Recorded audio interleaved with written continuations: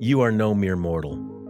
You are a divinely designed, deeply loved, fully forgiven, fully alive, sacred person with a sacred story of grace, a sacred body, and a holy longing for God.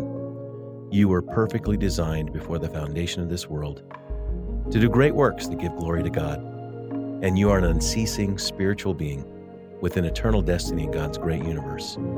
You're one in whom Christ dwells and delights, and you will live forever in the strong and unshakable kingdom of God. May you sing and dance with the joy of a child in the knowledge of God's unending love.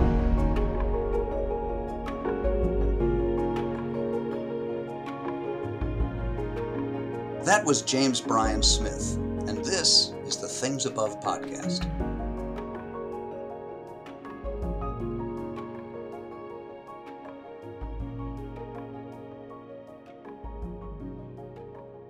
My guest today is me. I know that seems a little strange, but today's guest on the Things Above podcast is actually me. Normally, I have guests on the podcasts and I interview them about a book that they have written. But today, I'm going to be the guest talking about a book that I have actually written. And this idea came when I was talking with my good friend, Dr. Jeff Bjork. And we were talking about, hey, wouldn't it be interesting if we talked about your book?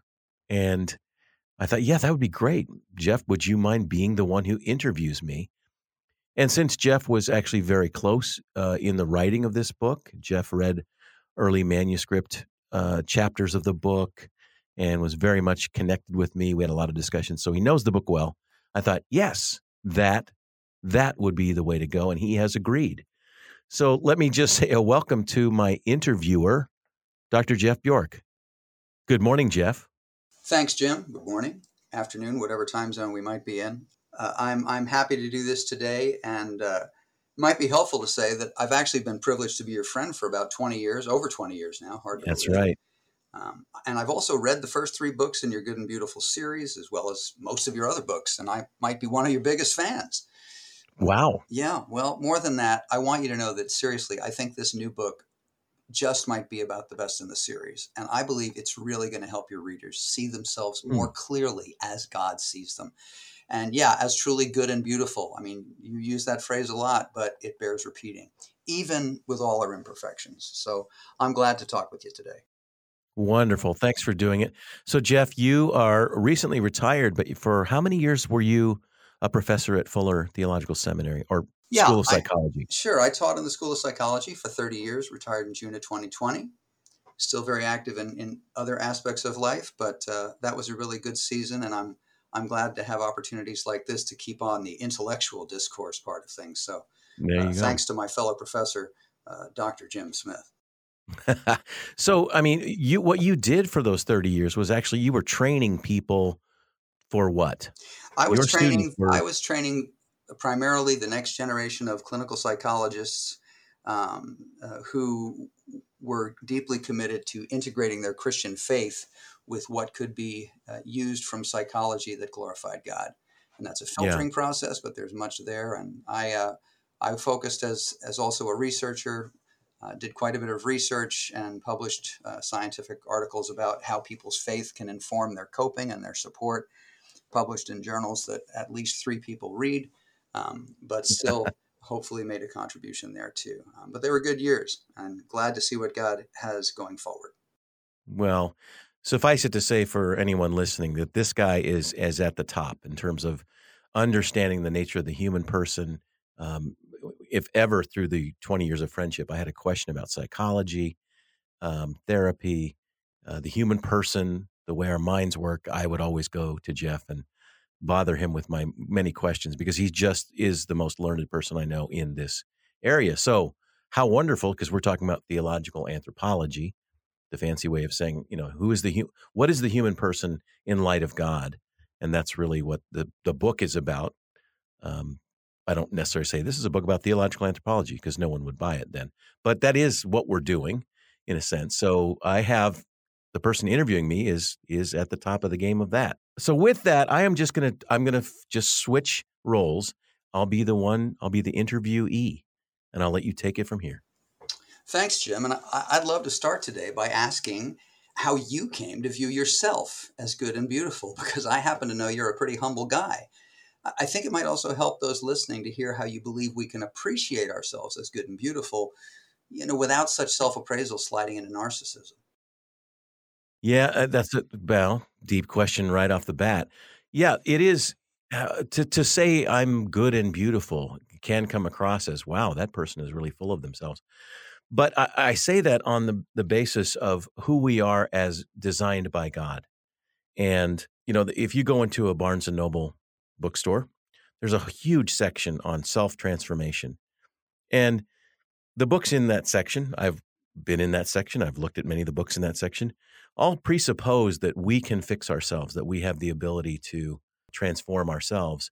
I don't believe that. I believe that we are transformed by God in Christ. So when I think about me or the reader understanding themselves as the good and beautiful you that you are, it's because of who we are in the eyes of God, that God has designed us, known us before the foundation of the world, and has brought us into this existence. And so that's where that comes from. The subtitle of the book is really important to me, and it is Discovering the Person Jesus Created You to Be. Yeah. And so the emphasis is really on, well, no, in and of myself, I don't want to say, oh, I'm really good and beautiful, aren't I special? But because Christ has created me this way, then I can see the goodness and the beauty in myself and others.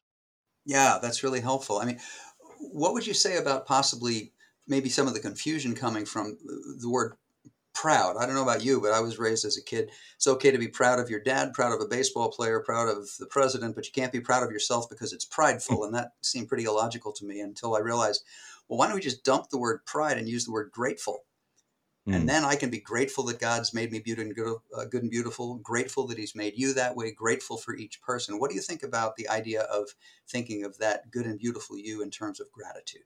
Well, I really hope that's what happens to the reader who reads the book, is that they will then say, wow, I am desired, I am loved, my body is sacred, all of these things, and say, wow, thank you, God. You're the one who designed me this way.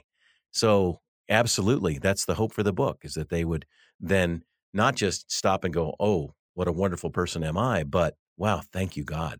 Well, I'm pretty sure that message is going to come through, especially because shortly after you begin your book, you contrast, you make a pretty bleak contrast between the empty secular view of self, and I love your description, an accidental carbon-based life form, with the good and beautiful soul that God breathed into each of us at conception.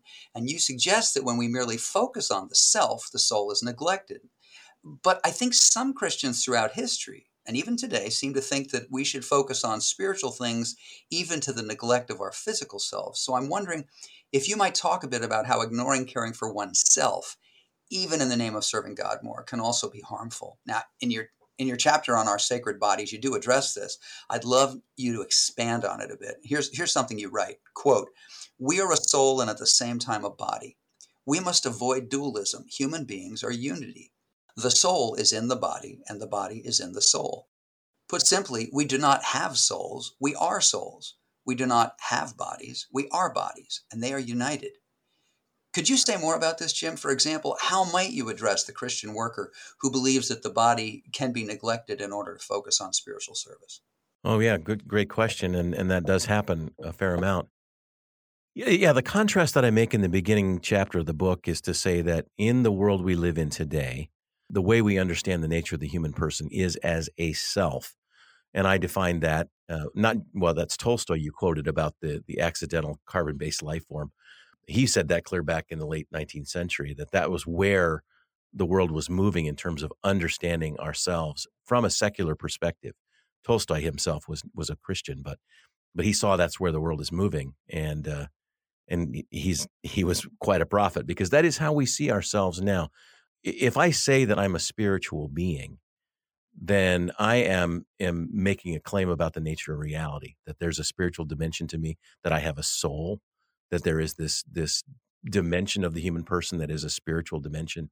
And frankly, in our world today, the assumption is that reality is secular, and that includes me, my body, you and your body. Right. So we've reduced the human person to an isolated individual who's in competition with other people in order to survive, to compete with each other.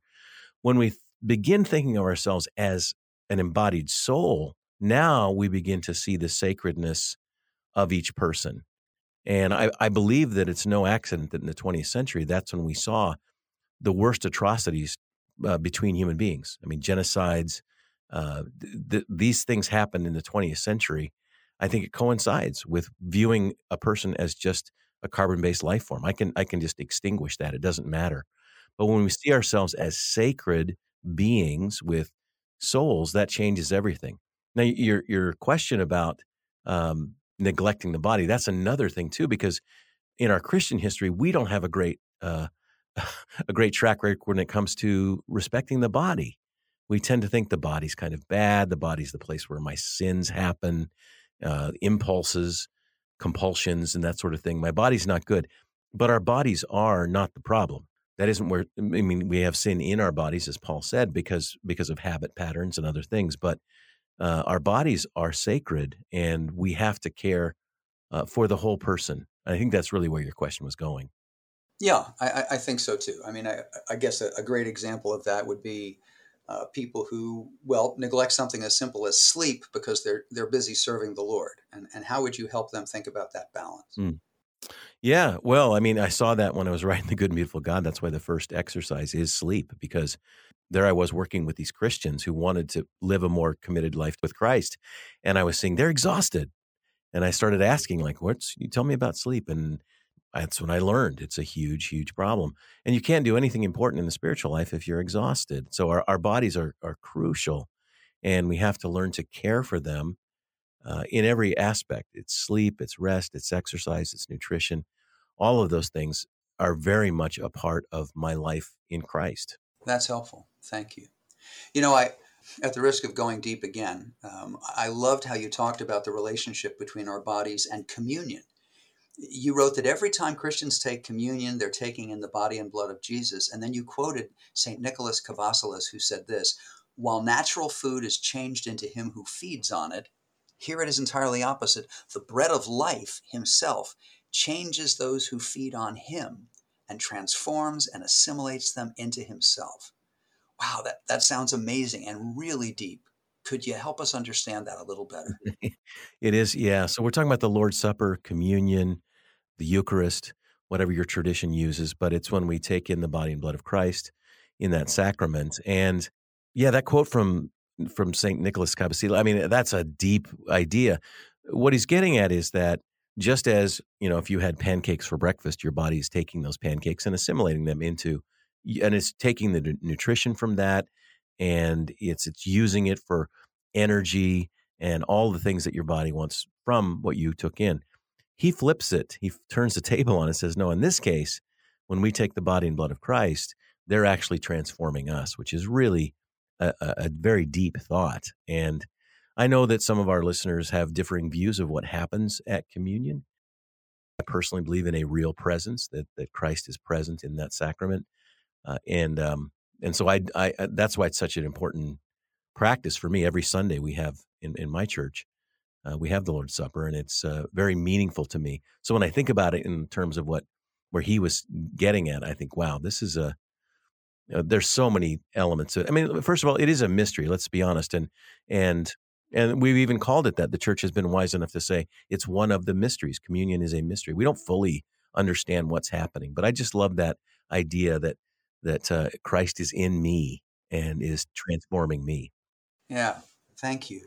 So, okay, let me now go up to a more 50,000 foot view for a minute, because your book overall focuses on the idea that every soul has 10 needs, and you see them as all good God-given needs.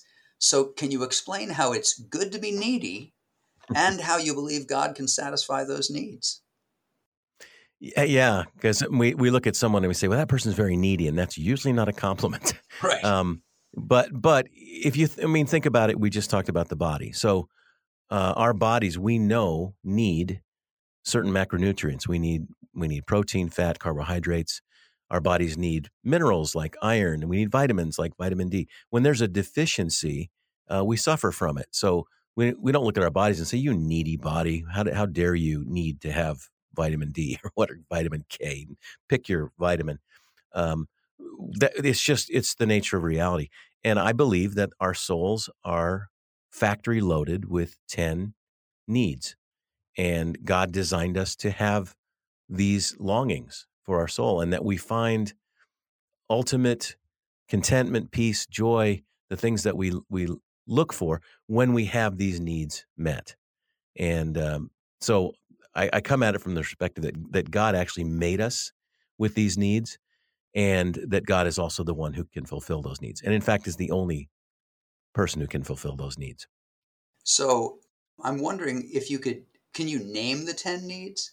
Yeah, well, we don't have to name all 10, but I can, because That immediately lets your readers have a chance of thinking about, okay, what's the overarching needs that this book is going to describe? I think it might pique their yeah. interest.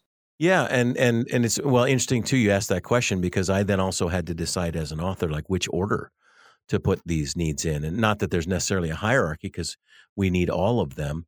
But I started out with saying that we need to be desired. The soul has a deep need to feel as if someone is excited about our existence, that is out to be with us because they love us. And so the desire to be desired is a need of our soul. And then the next chapter is on being loved, that we have a need to be loved.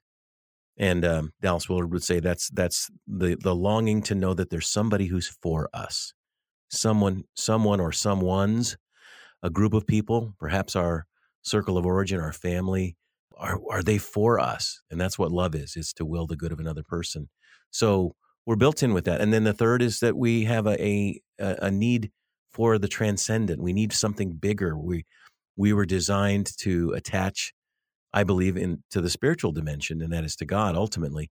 But all of us long for things to be other than they are. And anything that humans accomplishment, whether it's figuring out how to make the wheel to flying to going to the moon, is a transcendent longing. So that's a deep longing inside of us, is to go beyond the more than, as Adrian von Kamm says. That's the longing for the more than. Mm-hmm. And then because we know that we have failed in our lives, we have this thing we call guilt, which can be a very good thing, to feel guilty for the things that we've done. But to carry guilt is hard. And so there's a need to be forgiven. And Christ fulfills that need. And then there's a need to be alive, to feel like I'm a part of an adventure, that there's deadness in my soul until I can come alive, and we become alive in Christ. Mm. And then there's a longing to be good people. Everybody wants to be good. And I believe Christ fulfills that in showing us that in Christ we are holy, that we have been sanctified, set apart for something that's profound. And then we have a need for our story to make sense, which is the 9th chapter of the book, that our stories would matter. We need to feel like our lives matter and count for something. And then we have the need to be a part of something where we make a difference, which is your calling or your vocation, which is the 10th chapter. And then the final chapter deals with the soul's longing for the eternal, that something in us knows that this life here on earth is not the end, but we long for an eternal life with God. So those are the needs of the soul, and every one of those are met in Christ. Thank you for that. I just think that you've built a really good scaffolding or infrastructure for thinking about our relationship with God and with each other at the same time. And I think to put it in terms of needs, I'm with you. Back to that self, the self is supposed to have no needs, be totally self-sufficient. You think of some of the stupid expressions we've had, like pull yourself up by your own bootstraps. Sure, I can defy gravity. And it's ridiculous. But that we were made to have needs that could be only met by God. I really appreciate that. And I actually love that you have an entire chapter on us being made for God, and another on the beautiful truth that God actually desires us. Now, in the chapter on God's desire for us, Jim, I was struck by two things you said in particular. First, you say this, quote, "I feel the pull to find my validation, my desirability in the world I live in every day. but I have learned that it can never be found there. I've come to believe that attempting to establish my worth in this world is not only being unfaithful to God, but is actually being disloyal to myself. And then a bit later you say this, quote, our identity is given by God. We do not have to search for significance. Significance has found us. And living then becomes a process of discovering and living into that significance. Wow, these are all beautiful words, Jim. I wonder if you could go even deeper regarding how seeking validation from the world is not only being unfaithful to God, but is being disloyal to ourselves, and how we don't have to seek validation because you say significance has found us. Well, we that's a need, right? To feel that we matter, and we use that word validation. And I heard a joke once. Validation is for parking tickets. There's this need that we have that we would be validated, and how am I going to find that? Well, the things of this world is the way that most people try to achieve that. Accomplishments, successes, money, fame, and we just see over and over how that consistently fails. Even the people that we look at and say, well, they have achieved everything that you can possibly imagine, and then they say, no, actually, I'm completely empty. I have this void inside that I can't fill because the things of this world can't fill that void, and also because the things of this world are very precarious. So you may say, well, I just won the championship. Yeah, but what about next year? Who's going to win it then? The world that we live in is fickle and very hard to establish any kind of validation or worth on the basis of anything that we might do. And it's just a waste of time. So what I like to say is your existence itself is your validation. Your existence itself is a sign that there is a divine being who said, I want you to be, and you are. And your existence then is the establishment of your sacred worth. And then, of course, we have the Christ event, that Jesus becoming human, and everything about I like to call it the Christ event, because that includes the incarnation and the birth, his whole life, his human life, his teaching, the way he interacted with people, and then obviously the cross and the resurrection and the ascension, and eventually the return. But everything about the Christ event is screaming to us, you are loved. I love the line in "O Holy Night," my favorite Christmas song, that says, and he appeared and the soul felt its worth. And he appeared. That's the incarnation. You look at the manger and say, wow, I am of sacred worth. That's where that comes from. It's not something I can try to establish on my own. It's been bestowed upon me by the Trinity. That's very helpful. Yeah, your idea about people seeking validation. I mean, when you think about it, we have so many examples of people who got it all, and the list is very depressing. Let's see, Elvis Presley, Michael Jackson, John Belushi, Janis Joplin, Jimi Hendrix. They're all gone. It wasn't enough. And I remember hearing that a number of people were interviewed about what was the most fulfilling part of your life looking back. John Lennon said it was playing little bars before the Beatles was discovered. And Henry Fonda said it was when he was eating beans out of a can playing summer stock theater in Martha's Vineyard before he was discovered. So it's fascinating how the world just keeps pushing us to think you're going to be something if you keep accomplishing. And here you're telling us that God's saying, no, it's what I've accomplished that makes you so valuable. I love that. No, I mean, it's interesting you say that, because I'm literally just this weekend I was listening to Matthew Perry's audiobook, his latest memoir. He was the big star on one of the stars of Friends, very popular TV show, and he should have died. And he opens the book just saying, the way with his addictions and abuse, he pretty much should have died. And he tells the story exactly what you just were saying, Jeff. He recounts his own version of achieving it all. At one point, all of the actors on Friends were receiving $1 million per episode. Right. And so famous, everybody in the world knows them. And he was still saying it wasn't enough. It didn't provide what he was, and he talks about those deep needs. And as I listen to the book, I just want to go, please read The Good and Beautiful You. Isn't that Yes. terrible of me? Yes. If only we could go back in time and give it to Rockefeller, who was asked how much is enough money, and he said a little more. Or to Right, Forbes, right. who said that he who dies with the most toys wins, and apparently he's still winning because I believe he's still dead. Now, That's, Jim, you also write of each of us having a God ordained story, as you said. And I love how you describe this story as something we have rather than something we merely are. And frankly, this passage was practically poetic. I wonder, might you read it to us? sure. Yeah. I mean, and that's from chapter 9. And by the way, I think it's my favorite chapter. You're probably not supposed to have a favorite chapter because it's like your kids. Like, yeah, you shouldn't have a favorite kid. But chapter 9 is really important to me. And I think in many ways the whole book is sort of leaning towards chapter 9, because that's where I talk about that you have a sacred story. But yeah, here's what I write. You're not merely a story. You are an unceasing spiritual being, a divinely designed gift from God. You're not a story, but you have a story, and that story matters. If you neither ultimize nor minimize your story, you can see the story in the right light. And the only person who can tell your story and mine is Jesus. And his word to us goes something like this: you were uniquely incarnated into a specific family, culture, and time. God planned it for you. You cannot change this. This has a large influence on you, but it does not define or limit you. It has not only happened to you, it has happened for you. The sooner you embrace this dimension of who you are, the sooner you can become who you were created to be.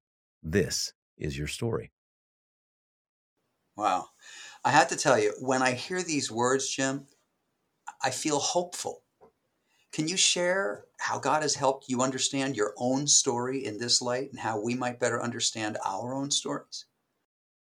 Yeah, and I think, Jeff, you'll appreciate this as a person who is a therapist yourself. I mean, what was really helpful for me was that I actually did some counseling myself, and I had never done that in my whole life. But a few years back now, I decided to do that, and I found in the process of therapy where I was able to like tell my story, even the darker parts of it, the brokenness, the sadness. Yeah, I mean, you know our story, Jeff. We lost a child, and it Yes. was just a lot of dark stuff and seasons in life that were challenging.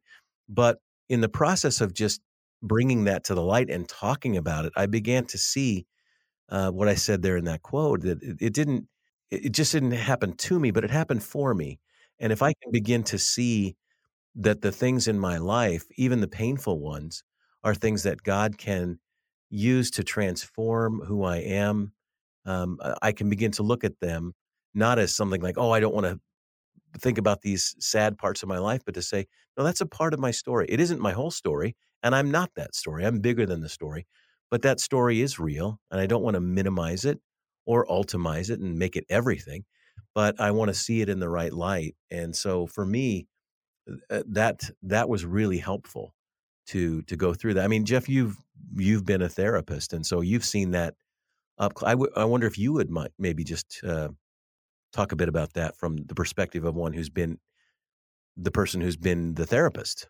Well, I guess, Jim, what I would say is that, first of all, I think you're spot on with what you've said. I think that if we view our stories as not even just a fabric, but more like a polymer matrix in which we're trapped, we become perpetual victims, we become despair, we become hopeless because life just happens to me.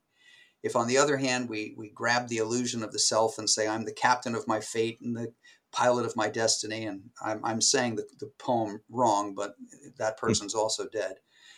It's illusory. Mortality shows that each of us has those needs. But what I love is that you've put it in the context of helping people realize, if I can figure out my story as kind of the fabric into which God is weaving the tapestry of my life, that gives me both a sense of God's faithful relationship with me, but also my agency in the midst of it. And I think that Both of those are important. And kind of when Paul says, work out your own salvation with fear and trembling, because it's God who works in you, both happening at the same time. But I think that for people to take an honest look at their stories can help them understand the fabric into which their life is woven. And I think what people usually do when they come to therapy, especially if it's like couples therapy or family therapy, they're looking for the scapegoat. They're looking for whose fault it is. Now, Jim, I'll tell you, when I do couples therapy, I've often told the couple, look, we're going to throw the word blame out because there's only two logical candidates to blame for your problems. And as I say this, I think the husband's going, oh, you've met her parents. And the wife is saying, oh, you've met his parents. And then I say, the two candidates are Adam and Eve. They're the only ones that didn't have parents. And so the point is not that we can't benefit from learning how things my dad did or didn't do, things my mom did or didn't do, my brother, the kids at school, not to say they have no bearing. They are part of the fabric, but they can give me insight that helps me then work and partner with God to better continue in his tapestry that is my life. I hope that's not too metaphorical. No, it's really good. Thank you for that. Well, thank you. And my next question, you'll have to forgive me. It's hard for me to ask it without talking for a minute, so bear with me. And it's in one of your most important chapters too, and that's on being forgiven. Now, I appreciated your explaining, first of all, that we don't need to confess every one of our sins legalistically in order for God to forgive us, as though if we forget to confess one, it's going to show up on a balanced due sheet when we approach heaven's gates. Instead, you rightly pointed to the finality of the cross and the fact that Jesus has already paid our balances completely. So God can rightly see us as spotless and pure. I often tell people when Jesus was dying on the cross, he didn't say, well, I'll die for this person unless they do that. God knew everything and all of it's paid for. It's so good that you point this out. But then you note that some people have tried to contradict you by pointing to 1 John 1:9, which says if we confess our sins, God's faithful and just to forgive us our sins. But they imply that if we don't confess, he won't forgive. Now, I just agree with you that this is a distorted view of Scripture. But I wonder what you think about us sincerely saying we're sorry to God and asking for forgiveness in the sense of expressing our remorse for grieving the Holy Spirit. For me, I find it healing to think of God responding to my confession by saying, yes, of course I accept your apology. Now let me help you do better the next time. All that to say, what would you say about the idea that it can be healing to know that God has accepted my apology and will accept any apologies so that I am not only forgiven in the sense of being saved, but I'm forgiven in the sense that I'm no longer grieving the Holy Spirit and my loving two-way fellowship with God is fully restored? Well, I'm fully agree with that. I mean, I actually agree 100% with that, and I'm going to speak actually from experience because in one sense we're talking about a kind of a doctrine or on a theological level, trying to understand this issue of God and forgiveness. Certainly, what I'm dealing with in the chapter is, and I've seen this in my own life, I've seen it pastorally, where people think, "Wow, if there's some unconfessed sin." And I've had people, even ministers, say that to me in my life. Like, if you have some unconfessed sin in your life, Jim, then God is holding that against you. It's just a misunderstanding of the nature of the Trinity, of the nature of the sacrifice of Christ. Mm-hmm. And so when I talk about the finality of the cross, it is to say, look, it is finished. God is not dealing with me on the basis of my sins as if I sin, and if I don't can get it confessed just right, he's out of. No, that just puts it all on me, and that can't be the arrangement that God has.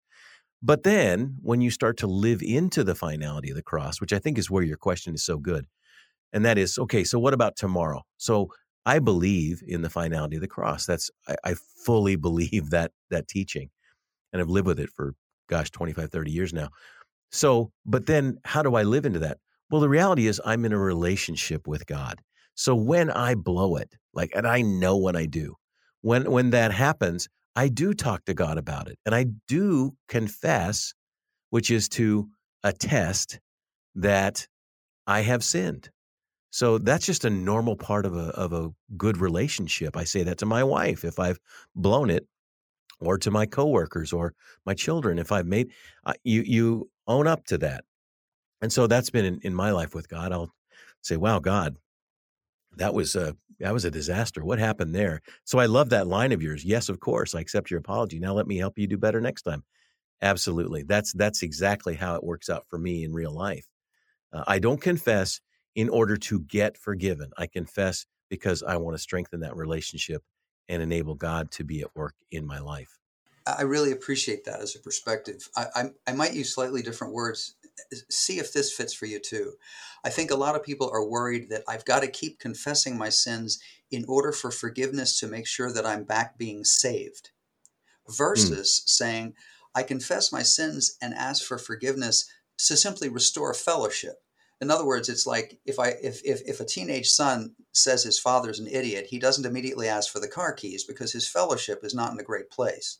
But he doesn't stop being his son, and it Hmm. has nothing to do with that. And yet the will you accept my apology? Will you forgive that? Take that isn't saying will you save me again? That's done. But will it is saying I want to not be grieving you. I want us to be in a good place fellowship wise. Does that fit for you, or is that a little bit off Yes. to one side? No, no, that is spot on. That is spot on. And I feel like that's the heart of God, that God wants to be in relationship and fellowship. If I've done something, it is only right that I would acknowledge that I've done something that was wrong or sinful, and you bring that up in the course of the relationship. I've personally, Jeff, found so much freedom in the finality of the cross, because that wasn't what I was taught in Right. my early life as a Christian, and I lived in this sort of unbearable fear, that I had to just get them all confessed, and with tears. One person even said, "If you don't have tears over your sin, then they're not forgiven." I'm like, "Oh wow, I got to cry every time too." Oh So dear. yeah, Oh I mean, dear. yeah. The finality of the cross has been very healing for me. But as you're pointing out, immediately then people go, "But what about? But what about?" And again, it's relationship. It's the relationship with the Father, and I think you've described it really well. Well, I appreciate that, and that helps clarify it for me too. Thank you.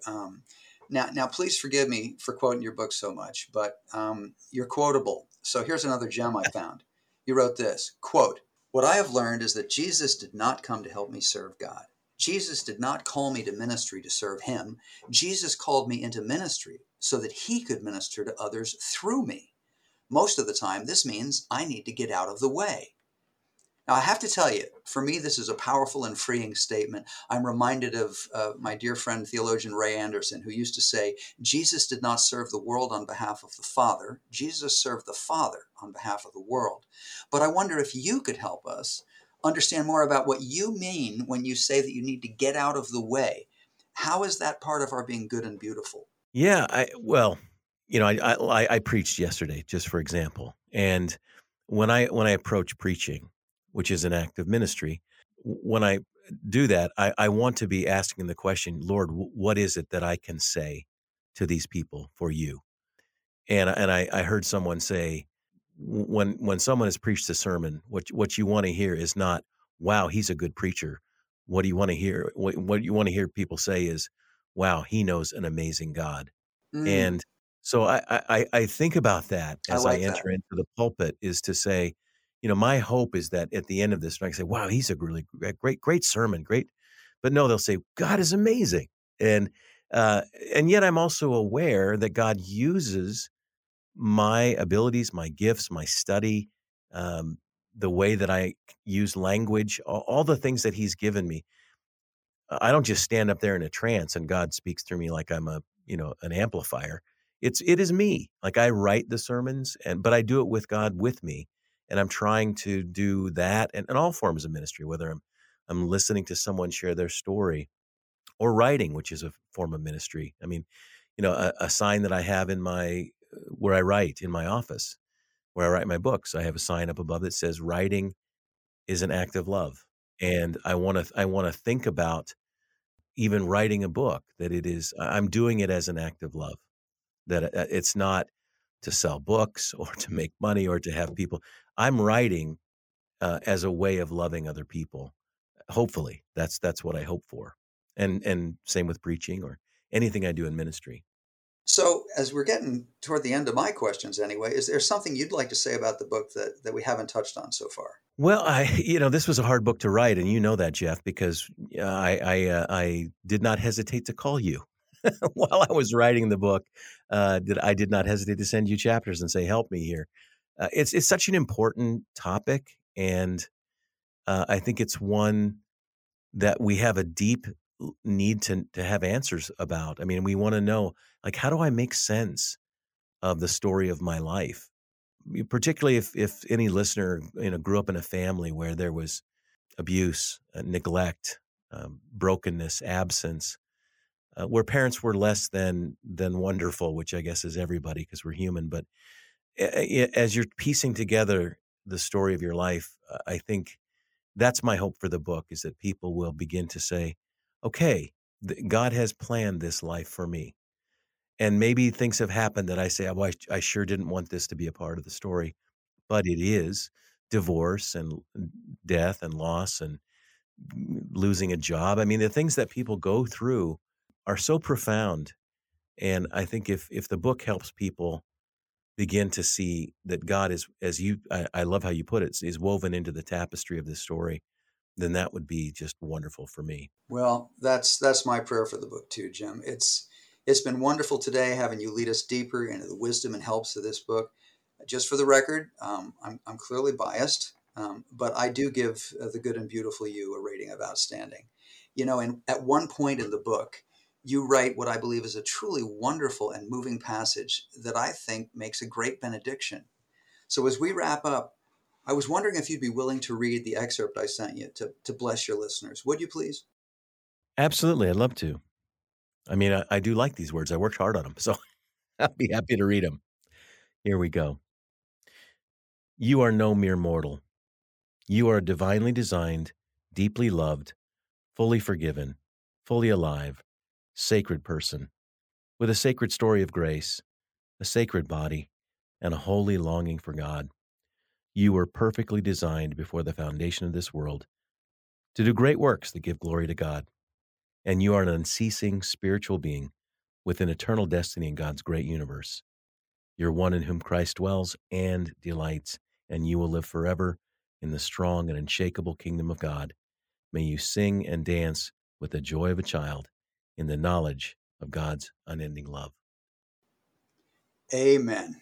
Truly good and beautiful words. Thank you so much, you. Jim. It's been really great speaking with you today.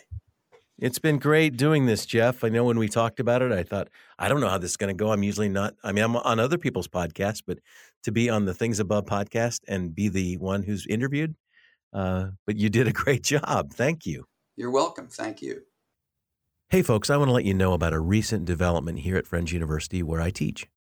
We have an undergraduate degree program in Christian spiritual formation, a Bachelor of Arts degree that's both a first and a second major. Now, I teach in this program, as well as some other amazing professors, and I am pleased to announce that Friends University is offering an amazing scholarship of up to $18,000 per year to students interested in studying Christian formation as a part of their college experience.